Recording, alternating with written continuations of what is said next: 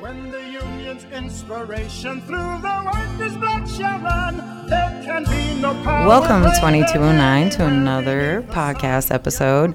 It is 2022. We did a previous episode with our first responders, and on that same note, we have another one of our wonderful members at Local 2209 that gives his time and dedicates all his positive feedback and learning and mentorship into our community at an unbelievable, heartwarming experience that I've known. But just a little personal information. I met James in strike captain training, and he has always kept me on my toes ever since the first time I met him. But that was the first time I've actually talked to him. I had an experience with him one-on-one. But as a temp, I seen him walk around, and I'm like, there's this guy. Who is this? Now, the reason that stuck out for me is because James is an amputee. Mm-hmm. So if you're in the plant, you've noticed him. I mean, you can tell. At first, I was like, oh, my gosh, I can't believe he's in here doing this work. And, oh, that's crazy. And, man, he looks pretty buff. And, okay, so I feel like I need to step my game up. What's my weakness? I have 2 legs. But meeting him and talking to him, he does so much in the community, and he is involved with a amputee mentoring program, basically. Right. But there's a lot of information I don't even know about you. I've never sat down, spoke to you about, one, you've worked here for how long, that kind of stuff. So, I'm a third generation when it comes to General Motors. Initially, it wasn't even my goal or thought that I would end up investing my life in a factory. The idea was that I had a different career path, but you know how your steps just kind of get ordered. Your family has pride and sense, and there's an opportunity, and the jobs are great, phenomenal. Mm-hmm. So when I came in as a temp, but I was an older temp, and I had no idea what to expect. Do you remember when you first came in, they did a little, they do drug tests, and then they had you play with toys? Yes. And so you put the square on the square. I was like, this would be an easy job. All I got to do is stand here and stack this stuff up, and it was just like a kid game or something, And I was like, well, that was easy. And I remember going through the orientation and thinking, man, this is not going to be bad. They were like, make sure you drink water and stuff. I'm like, this won't be bad at all. My grandma said she played card games at work. You know what I mean? This was 50 years ago, but this is going to be easy. Right. I can't wait. So I get here, and I get to my first job, and I didn't realize that sometimes temps don't get the best jobs, So I didn't get to drive trucks off the line or anything like that. I started off as working on a motor line, and I had to put. I knew it was a bad job when all 3 shifts were temps, right? And then after like 2 weeks, I was the most senior person, wow. And then it just kept seeing people come and go, and it was really rough. I was losing weight while I was doing the job. I was like, man, and I had a TC who said no bathroom breaks for temps, And so I went like 9 months without ever going to the bathroom. And it was like, man, this is rough. And I nearly quit several times because I would go home and as an amputee, and I would have to soak in the tub to get swelling down. I'd have friction issues, you name it. But I couldn't quit because I had accountability to the fact that my family at that time referred you in. Mm-hmm. And because I was under someone's name, I took great pride in that, And also I have a family, I have kids and stuff. And I said, how do I take care of them or set the example by quitting? But there were so many times it was really rough on me. I have both legs, and there's a couple times I wanted to quit too. It's not easy, so I can only imagine. Well, you can imagine this. You know how you get on some jobs and the activity level is so high, you sweat to death and you lose 10 pounds. Now, that can be a good thing, but for me as an amputee, it made it so my leg was like really ready to drop off. So I'd have to add socks, do different things. And at that time, I didn't know about the environment. I was always told that you could be fired for any reason as a temp. Mm-hmm. So I just never complained, and I would just suffer in silence. And so, that was, I was a temp from 2010 until I got hired almost like 2013, 14, somewhere there. And then once I got in, my life changed completely because the insurance here, I had gone from a prosthetic that was outdated And I had just learned to endure pain. And when I say pain, I'm talking about severe pain. But I had endured it so often, I just would grind my teeth and just deal with it. I thought that was going to be my way of life. Right. But it was a poor fitting prosthetic. It had broken, and as it broke, I just used duct tape and held it together because I didn't have the ability to do anything about it. And so when I got the insurance here, the UAW changed my life because I was able to go get a $35,000 leg and pay $0 for it. And that leg changed my abilities. I had limitations that I was overcoming. And when I used to walk, when I first came in here, I didn't walk. I would kind of use my leg as a cane because it was about a half inch too long. And so I just kind of pogo my way through it. Wow. And I just dealt with that. And so to get my hips fitted right, took away the pain from my back and all that. But to have a leg that gave energy returned back to me. So as I stepped forward, it would store up energy and then release it, and it would help me in what I was doing. And it was about 25 pounds the first leg. This one was about 6 pounds. So to get a leg that much lighter made me that much more agile. And I mean, without the UAW, I would have never even had that experience. And from that, my coworkers, a guy named Brian, actually, we were talking, and I said, I've never worn shorts. And he was like, really? I was like, man, I always wanted to, but, The first time I seen you, you were in shorts. Yes. So that's weird for me. So there was a big transition from the first time I seen you to that, even that conversation. So you see me in that took me 45 years of courage building to come to that moment. When did you first become, what happened? Okay, that's a great question. So when I was born, they just knew something was wrong with my right leg, right side. I had poor blood circulation. By the time that I was 90 days old, I had my first surgery, and then I started having surgery about every 6 months. Wow. And it didn't look good, They started building build-ups. If you would see some of the rudimentary legs that I had growing up, you would be shocked, And so it was very limiting. Every 6 months, it seems like I was having surgery. And I got to tell you this. So I had a neighbor that lived across the street who happened to see my mom and grandma and said, he's a Shriners. And he said, I see you with the child that's got some issues. The Shriners in Chicago takes care of children that are crippled, and we'd like to see if we can evaluate him, and we'd like to take over his medical expenses for free. Wow. And that changed everything. Wow. You see, most of us, before we have an amputation, they try to save your leg at all costs. But scar tissue had developed, and each time you have a surgery, it's very disheartening to go through rehab over and over again. I was 11 when I lost my leg. But it was a traumatic experience for me because it was something I didn't want to do. All I knew was having a leg, even if it wasn't useful. But the idea of losing it was the unknown was fearful. And most amputees people fear, if I lose my leg, what will happen? The truth is, it improves your life. Because the thing that was holding me back, the thing that wouldn't grow, they could now make something that replace it. It's a solution once and for all, rather than continually put a same Band-Aid over the same challenge. And when we went to the Shriners of Chicago, I didn't know that I would end up staying. So one of the hard things that I experienced in that moment was my mom and dad both came.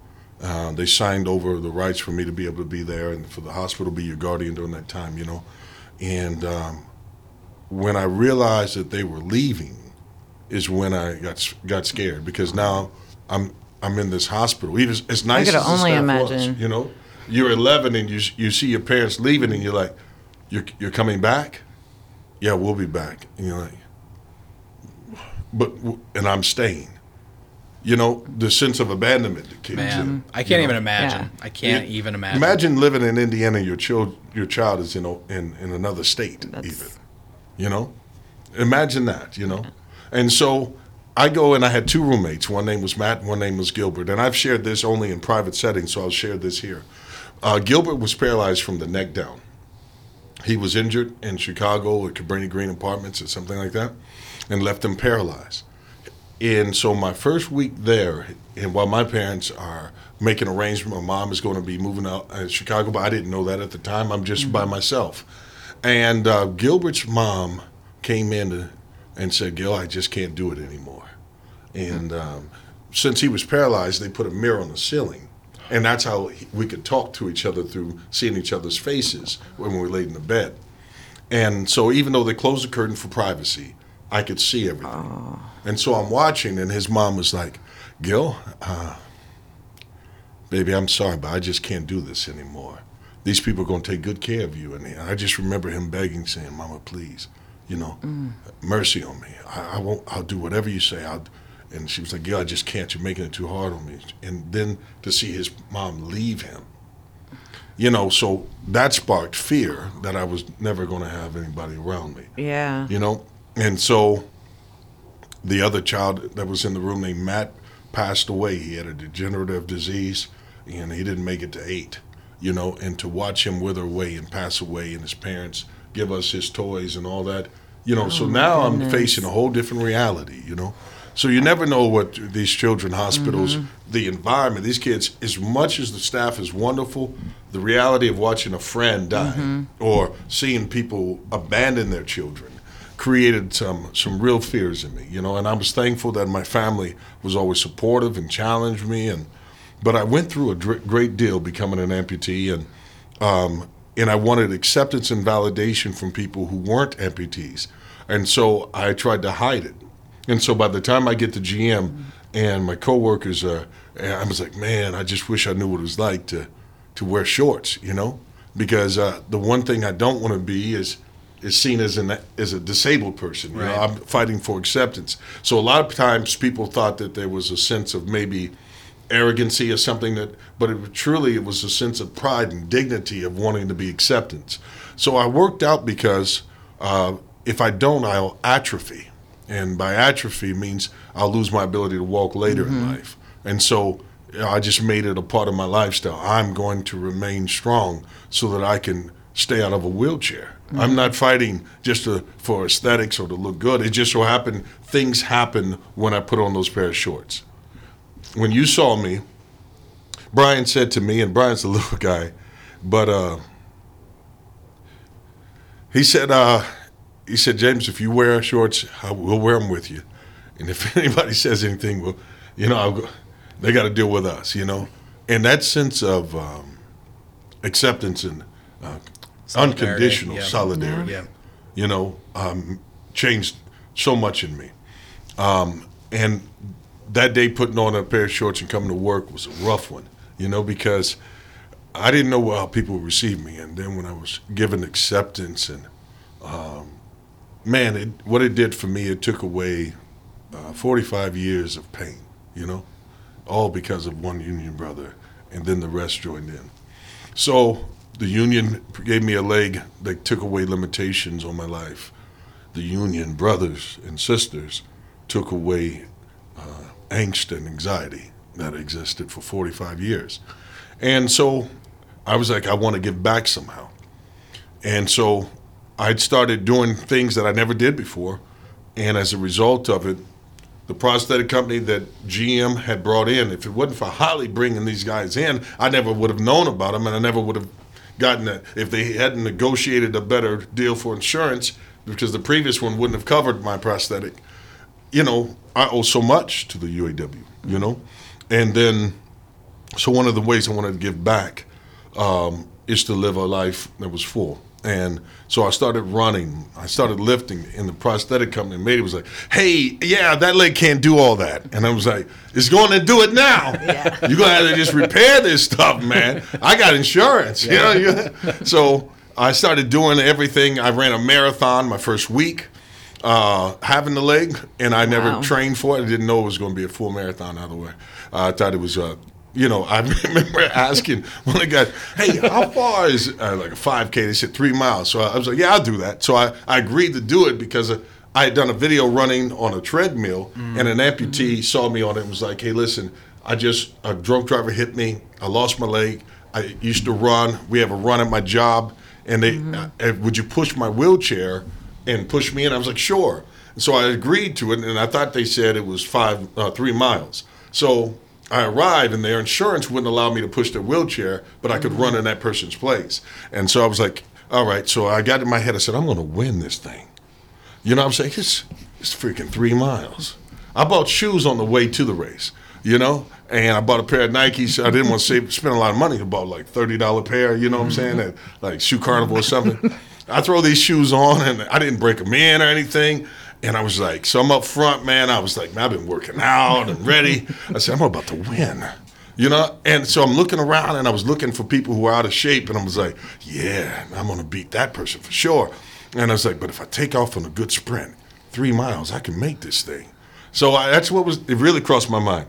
So right when they get ready to start, they yell out, all right, guys, 26 miles. And I looked around, and I asked the guy beside me, because he looked like he was really fit. I was like, hey, so there's like 2 races? Like you guys keep going or something? And then he said, no, there's only. So yeah, I'm on the front row because I'm a guest of honor. So I'm like, hold on. So before they go, I need to ask something. And I was like, so there's a full marathon and then there's a short one? And she's like, no, there's only one. No. So I was like, yeah, I'm going to have to. I was about to explain, well, you know what, the way my running is set up is that I don't do, marathons. I've never done one before. I didn't know anything about this. But the race starts and I'm running. And I was like, yeah, I'm going to do about a mile, and then I'm going to jump out of this thing like, hey, thanks for. But then the girl that they brought me there for, right where I get ready, I want to quit. She's like, do it for me. And so I was like, I got to keep going. Dang. And then there were other amputees that showed up, and they're like, yeah, James, I saw you were going to be here. We came to watch you. And I was like, shoot. Oh. So I kept running, and then it started raining. I said, all right, this is how I'm going to get out of this thing. Because my side is hurting. I didn't know that your thighs rub together. And I was like, man, this stuff my foot is hurting. And I was like, yeah, I'm getting out of this, And I got to use the bathroom, and nobody told me where do you do that at, Right. I've never done a marathon. So anyway, I finished that thing, and because I just couldn't quit, So I finished it, and my first time running one, I was slow and all that. I got mad a few times. I wanted to quit a few times, but I just couldn't because every time I wanted to quit, somebody kept encouraging me, and that's kind of where, when I finished it, they gave me a little award, won my first little award, got my little medal. And I ran to the car, and I wanted to look stronger. I got in the car. I used up 3 VR days recovering. I was so jacked up after that race. That was the worst idea ever. But I couldn't tell them that. So they started inviting me to more and more stuff. Like, hey, we got another marathon coming up. And I was like, you know what? Based on my work schedule, I was like, I got a message from Gary. And, he said I can't be there. So I'm not going to be able to be there for that. Sorry, guys. And they're like, we haven't given you the dates. Yeah, it's all of them. We work all of them. So but the support I got while I was running, and people see me that's how I got discovered by Under Armour, being in shape, and that's how I got discovered by Ulcer, which is the world's second largest prosthetic company in the world. They just celebrated their 50th anniversary. They just 50th, yes. Yeah. And so they make hands that, for like, if you're a hand amputee, that can hold coffee, make coffee, it can crush something. They've touched, they can tie tennis shoes, and they can they create innovation and stuff like that. And if it wasn't for Ulcer's technology and then Prevail Prosthetics here, who made my leg, made it in such a way that I could do everything. And after that, they came to me and they were like, James, we would like you to use you as a person because you know, man, I was such an advocate, and I was doing everything: bowling, running, lifting weights, and I went to watch a powerlifting event, and they were like, "Hey, why don't you jump in?" And I ended up winning it. And the first time I ever did it, I'd never done. They were explaining to me what to do as I was doing it, and then you know, so I was the first time I had ever deadlifted. I didn't know I could do that. And so then I failed at like 300 and some, or 400 pounds. I failed at the first contest. And just because I didn't know what I was doing. And I've been watching people, and it just looked like you reach down and pick up, but there's technique to that, right? And so then I went on and did another one and did 500. And then I kept going, and then I'm doing 700. And I'm doing things, and they're like, we didn't know those legs could do that. In fact, Ulster actually has a great vice president that will do anything for any amputee. His name's Shane. He came and went to a gym with me with 4 UAW brothers who came to be a part of watching me go for what would be the world record for squatting for an amputee. So I ended up squatting 760 pounds. Nice. And they made a leg at Prevail Prosthetics for me that could withstand 1,000. Wow. Just so you know, most legs can only handle 325 pounds of weight. That's you included. So imagine, you know, I'm 265 pounds. If I would have only been able to do about 45 pounds, which is the bar, without breaking the leg. And so when other amputees I'd see them. I remember seeing Robert Walters here at work, an amputee, and he was like, "Yeah, I'm going to retire because I lost my leg." And I was like, "Why would a leg cause you to retire?" And he goes, "Well, I can't do anything anymore." Well, it was because what happens is you lose your leg, they give you a prosthetic, and there's no one to tell you how to use it. No one shows you how to drive a car. No one shows you how to go up steps.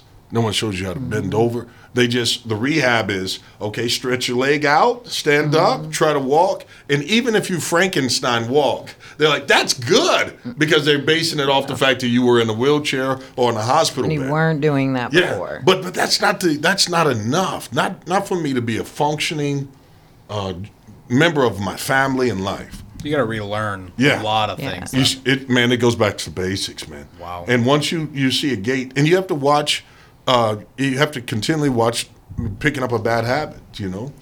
If you walk with people, you ever notice you start walking the pace of the people you're walking with? Yep. But you also start mimicking them if you I'm realizing you guys start walking in sync. Because even like me and my boyfriend, he's 6'3" and I'm 5'7", and we walk together.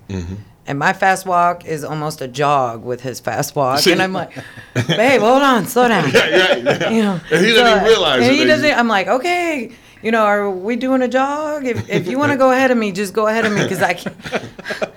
We've already been out here for like an hour. Right. Or whatever. And so amputees, in order to get somewhere, imagine walking in the snow. If no one had ever told you how to, one of the places you've probably never seen an amputee is in a fast food restaurant, because the tile floors are so slick. And Grease. Yeah. and we fall a lot. Yeah. And 60% of all amputees will never even get a leg. So, because insurance, if you don't have anyone that can watch your back, mentor you, and coach you through it, and you settle for crutches or cane or wheelchair, then the insurance will say that's your apparatus for getting around. That's your mobility. That's what we promised you. You took the wheelchair, therefore you can't get this leg. Or we'll give you a mannequin leg that can't do anything, a satch foot. Whereas people like at Prevail, I didn't know until I went to them that there's categories. And there's tests that you take to find out where you'll be, whether you'll be active and all those things. And so for the first time in my life, I found out that I was what was called a K4, meaning I had no limitations. I didn't know that. So a lot of the sports and things that I do now is because I never did them when I was younger. Because I couldn't. The leg prohibited me, you know. But that's a long answer for what you asked, isn't it? Well, I mean, no, you covered, and I knew this was going to be an easy breezy interview, because you are so proficient with how you speak and telling your story, and Very charismatic. Yes, exactly. And you can cover all the bases, because those are all that back history, and where you are. Like the day you walked into GM, you would have never thought you'd be where you're at now. No. And part of growing and finding out that you have this ability is knowing where you came from and trying to help other individuals, amputees, anyone with any kind of disability, That's because right. there's other people that aren't amputees or That's right. that have just disabilities and think they can't do anything. And Just reaching them so they don't feel like you know how many people, the depression is real, right? One of the great trainings that we had here was suicide prevention, and learning how to step into someone's life. And the reason why that's so important because amputees are high risk for that. And I had that happen to me with me there, talking to a person on Facebook as they went through this process of taking their own life. And I carried a lot of guilt with that because I met with the person the day before, and I didn't know the signs of they were giving away stuff. They were saying their goodbyes, and I didn't catch that tour. And so I take this to heart. There are people that we work with now who've come to me and they've had a father or a brother or someone who just lost a limb. They're in the hospital. And so when I arrive, I'm able to show up. And when I come in, they don't know I'm an amputee because with this new prosthetic I have, the gait issues is what we call the ability to walk. I walk 1,000,000 times better than I ever did, And when I walk in, they start talking to them, and they're like, man, you don't know what it's like. And I'm like, listen, I know what the phantoms are like. Phantom pains, your leg is gone, but it still itches. It still cramps, even though it's there. Because they took the nerve endings, right? And they balled that up, and they stuck it in there. Some of them they could have stretched that would have led to where your calf was. But your mind hasn't disconnected from that. It's very real, and you stay in that pain. And so one of the therapies that we learn to do is that we'll take a mirror and place it in front of the person and let them see themselves scratch.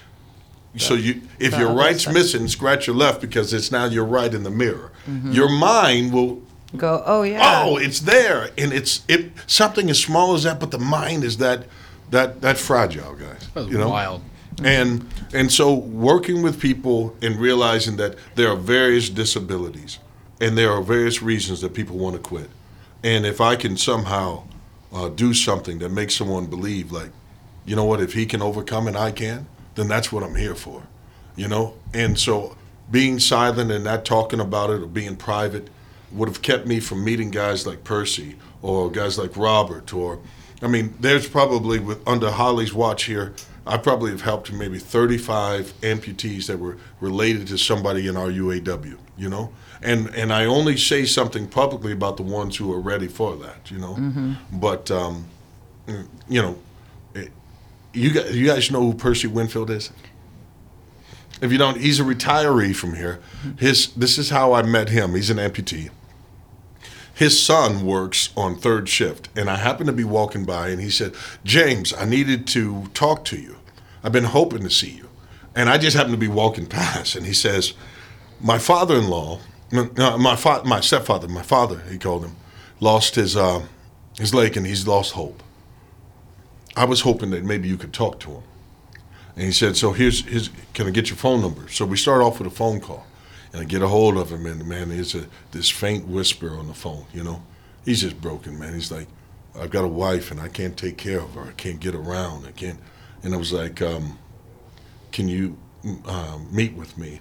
And let's have you evaluated. I actually took him to a doctor, got him prescription for a new prosthetic.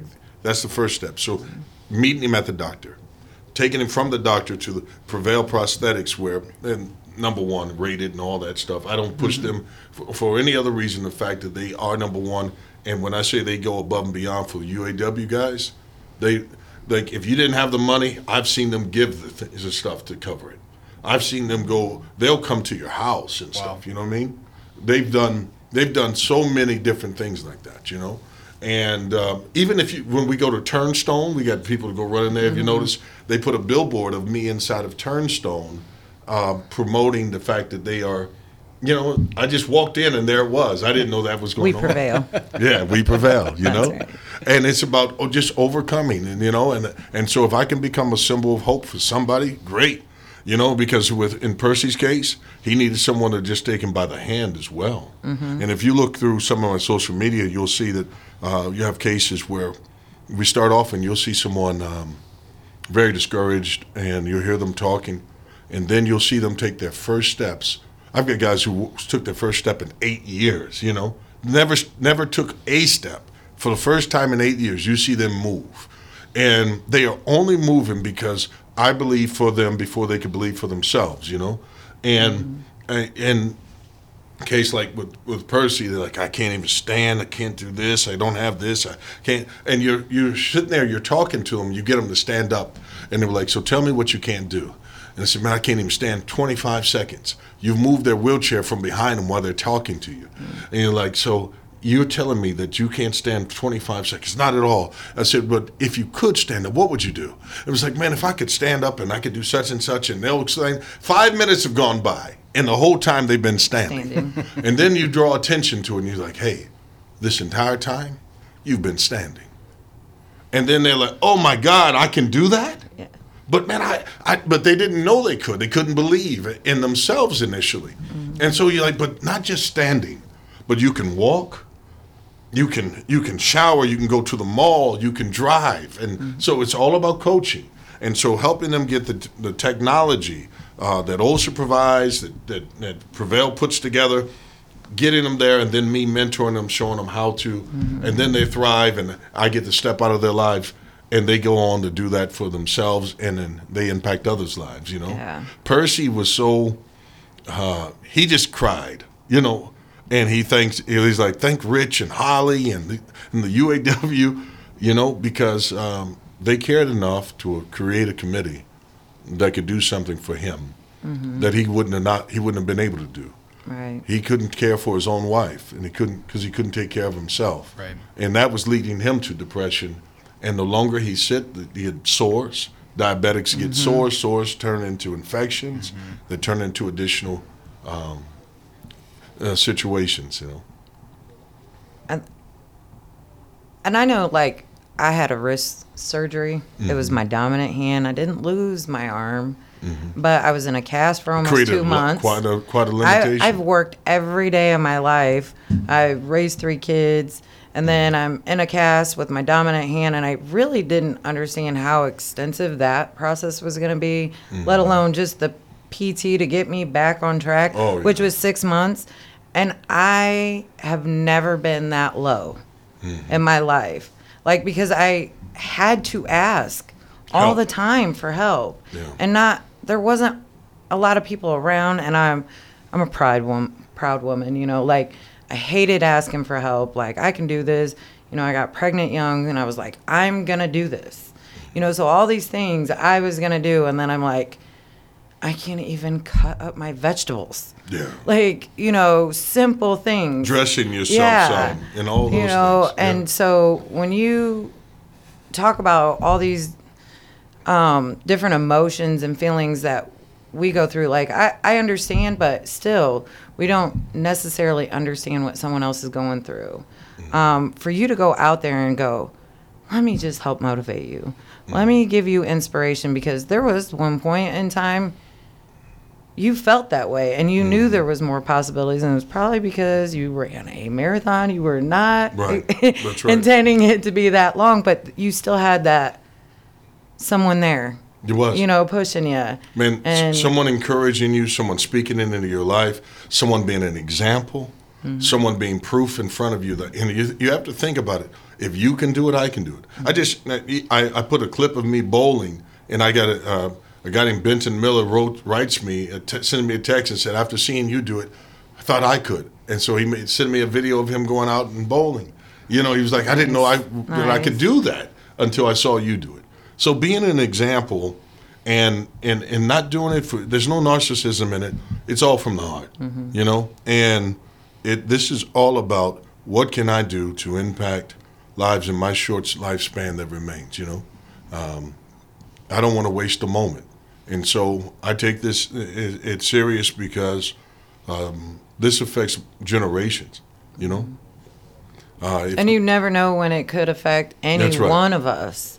I mean, there could be any kind of health things. Diabetes accidents is a big one. If someone has that, if you could have a traumatic experience, you know, whatever it is, the likelihood is that it's going to happen, you know. And when that happens, you got to know that that's not the end of the world, that there's somebody there for you. You know, it's the sponsorships, the endorsements, and all those things are great. They came along with it, but it only allows me to have more tools to help other people. And you know, like Under Armour with their shoes and stuff, the fact they can track steps, so that if an amputee is telling me that, hey, I'm walking, and like I can say, pull up your app, and it'll tell me if they take steps or not. It'll show me how wide the steps were, and when and so it allows us to coach and hold accountability. That's great. Liner wand is a cleaning thing that can keep people from ending up with additional need for infection that can cause more of an amputation. I know people who've lost and had to go, they got a sore, and because they didn't take care of it properly or tried to continue their daily life without healing, they had to lose another 6 inches of the leg. And when you lose part of your leg, let me just say these are side effects that I didn't know. One, as an amputee, my blood pressure is higher than yours. Norm for me is 135/79. That's a norm as a unilateral, an amputee. That's the norm for me. I have less body parts, so my blood flow is different. I'm at risk for heart issues as a result of, because my heart got smaller because there's less body mass. That's a side effect that amputees, you wouldn't know becoming that, but it takes that someone teaching you. I'm sure that's not something that's discussed right away. So No, that's something no one that you doesn't. learn or you don't learn. If someone doesn't mentor you and inform you first, and then you find out, because you know, you have to think about when there's no one in your, like the doctor when he meets you doesn't say, hey, things are about to change with you this way. They simply they're checking to make sure the suture is right. They're making sure that the surgery went well, that there's no additional need. Their work was done well. The nurse is making sure the bandages are on right. The PT person is looking for movement. The prosthetist is looking for a leg to fit on and have some comfortability. But there's no one that tells you all those other sides. And so I really created a gap and then filled the gap, because it was one that was always there for me. And then I got to do experiences where I met so many more amputees as a result of it, you know. So I would like you to talk about a memorable experience during your mentorship that's happened that either changed you or influenced you, or just one that might have stood out. I'll give you one. This just recently happened. I had never heard of Challenge Athletes Foundation. It's where where I got to meet a lot of Paralympics, Olympians, people who have represented our country in the Olympics, even though they were disabled. Did you know that I didn't know that there was such a thing as Paralympics until I got this new prosthetic? That my entire life I could have been an Olympian and didn't know. With my mobility, with my strength and all that, I could have competed and represented my country, but I never knew about it. That's you know, crazy. I only knew about Special Olympics. No one ever told me that there was something else. And because I didn't know, there's so many things I didn't experience. And so it just so happened I meet these guys and they're 6-time Olympic champions, and they have less mobility or strength or size or speed than I am, and they don't have my mobility, anything. I'm like, how in the world did I not know this? You know what I mean? You know? Yeah. I've always tried to compete against full-body people, you know? But it made me, as a result of it, it made me dominant versus, you know, if I were to compete against anyone with a disability, you know? And so I just never looked at that route, because I've only competed, even in powerlifting, I only competed against full-body people. I've never met an amputee or anyone to compete against. And since then, I've met my family and found of people that are stronger. But one of the experiences that Shane Namack and Ulcer allowed me to come to the Challenge Athlete Foundation, where they'll partner up kids and adults who are athletes, and they'll let the athlete, the older the amputee or disabled person, mentor or should be an example to match up kids. And the kids have some tremendous severity issues or whatever, and I got to go, didn't know what I was experiencing. Where was it? This is in San Diego, California. Okay. And so, literally, I've gotten to travel the nation now. I've got to speak to organizations and to sales meetings and teams of prosthetists and around the U.S. as a result of the UAW, you know? And literally, I'll get to speak to 40 or 50 prosthetic guys who build prostheses for amputees from around the country, all because of the UAW, right? But so my most memorable moment was that they had partnered me up with a little kid and said that we want you, his name is Riley, he's 14 months old, and he had the same disability as me. And there's a clip of he and I running and finishing the end of the race together. And to have that kid run with me and to see his dad, look at me and like, man, there's hope for my kid, you know? And even if those kids don't, for that moment, there was complete acceptance. There was somebody like me that they could look up to and be like, so the whole Superman thing is not an alter ego. It is the idea that I need to be a symbol of hope for more than myself. And for that kid, I got to be his Superman. And one day he'll be that for everyone else, you know? And so to run and see this kid and to see their pride and the way people celebrate them, and that's why, so every time I've won an award, I donate that away. It doesn't do any good at my house, but I go to a prosthetic shop or somewhere where they're making them, and I set it up, whether it be a powerlifting, a picture of me is there with the award, so that when the kids come in, they see that, they can know that they can do it, they can have the attain capability. It's for them, Yeah. right. Because if no one tells you can do it, you know. Yeah, you'll never know. Just You'll never like know. you had no idea you could do very Because in our nature, we look to pamper people with something wrong with them. If you see an elderly lady walking across the street, you'll try to stop traffic to assist her over, you know? If you see someone who's struggling, but a lot of the handicapable people will be looking for opportunities to prove they can do something on their own. You know, they don't want the help. They want to regain. They want to do, and they're thankful sometimes for you to step in. Other times, they're like, man, let me do it. You know, I need to figure this thing out, because they want to regain their independence. And so mentoring is the way. So my most memorable moment is to meet someone like myself who doesn't have to wait 45 years to realize what they can do. I don't know about you guys, but there's a couple times I've been quite about to cry and choke up on here, but I know we've discussed so many different things, because I know you had that transition point where you were like, whoa, and then you had all this time, and then to go back and give back and just give that opportunity to somebody else that doesn't know. Do you have any like unspoken goals for the future, or is there something you want to reach for, or? Yeah, there is. You know, I used to have individual goals or things where I was like, man, I want to set the world record for this or that or the other. Those are all gone now. I could care less about that. What I do care about is that I want to impact people. I want to leave a dent on the earth before my time is up. I know that tomorrow's not promised for me. And, you know, the idea that I could somehow duplicate myself in other amputees, that someone else would take up that mantle as well and begin to be a spokesman for it.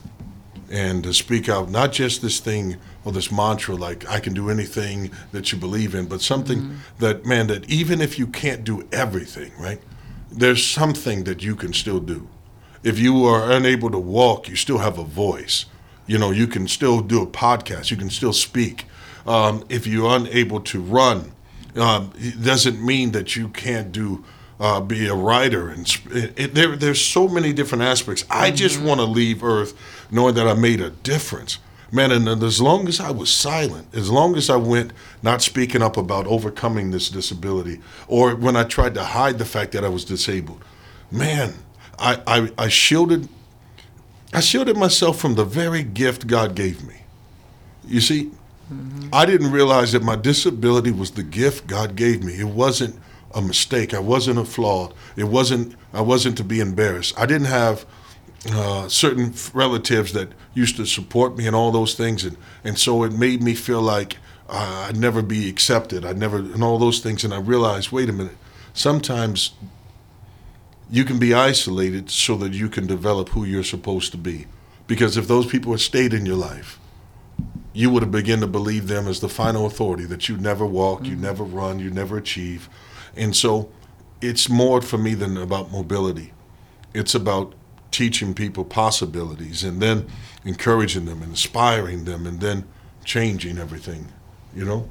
So my goals is to impact lives. And so anyone with an amputee or someone facing amputation that's a part of or connected to a UAW member, let me step in and help.